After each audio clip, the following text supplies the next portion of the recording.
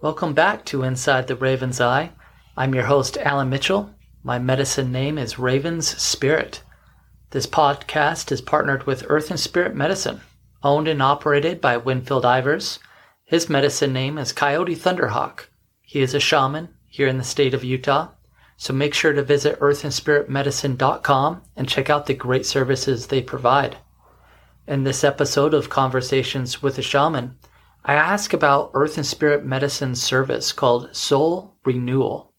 Coyote Thunderhawk talks about the many years spent in the wilderness with the children that didn't really believe in anything, including God. But after some time with him, Mother Earth, and Father Spirit, they began to see things in a new light. Enjoy.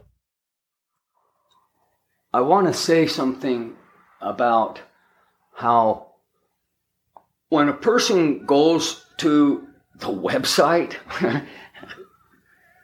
Shamanic Healing in a New World. So when a person goes to the website and they're going,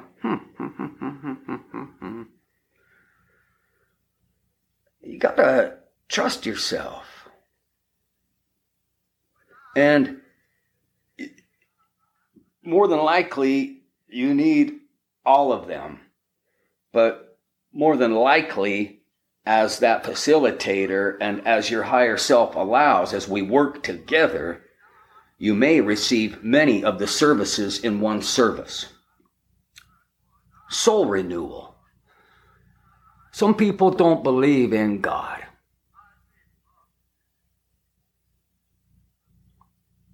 I worked many years with youth in the wilderness, with several different companies that outlined their methods of wilderness therapy.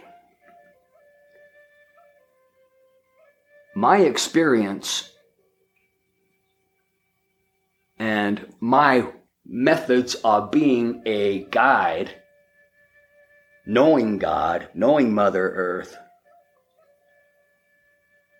when a young man or woman ages 13 to 17 arrived in the middle of nowhere, there was usually about a 2-week window where they had to come to something.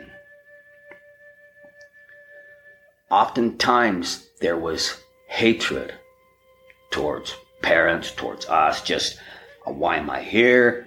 A lot of things going on.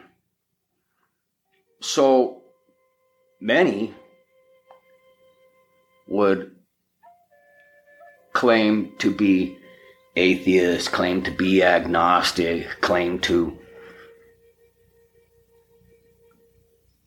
something that they had allowed to, or that they never had the opportunity to understand this disconnect from the life force.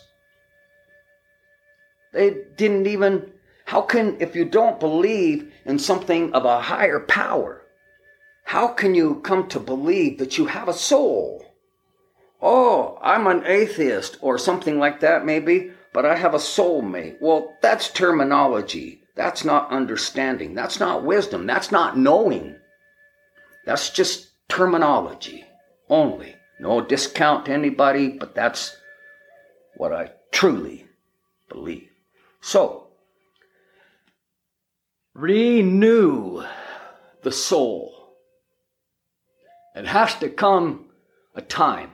So after that couple weeks or maybe longer, without me ever saying anything, young man, young woman might come and say, wow, Thank you for helping me learn these ways of Mother Earth, the way that you share your love for Mother Earth and the way that you talk about spirit and the skies. I know there's something greater than me out there. That's the beginning stages of soul renewal. When someone grows up, I've witnessed this many times, in a very rigid, religious setting. Oftentimes, they are not given the opportunity to come to understand or even have an opportunity to even know there's a way to come to understand, because they are force-fed information that they should and that God is. And so it taints and debilitates and sometimes even severs, even worse than someone who just never had the opportunity to bring in something called bitterness. So I've seen where people get kicked out of maybe their religious settings.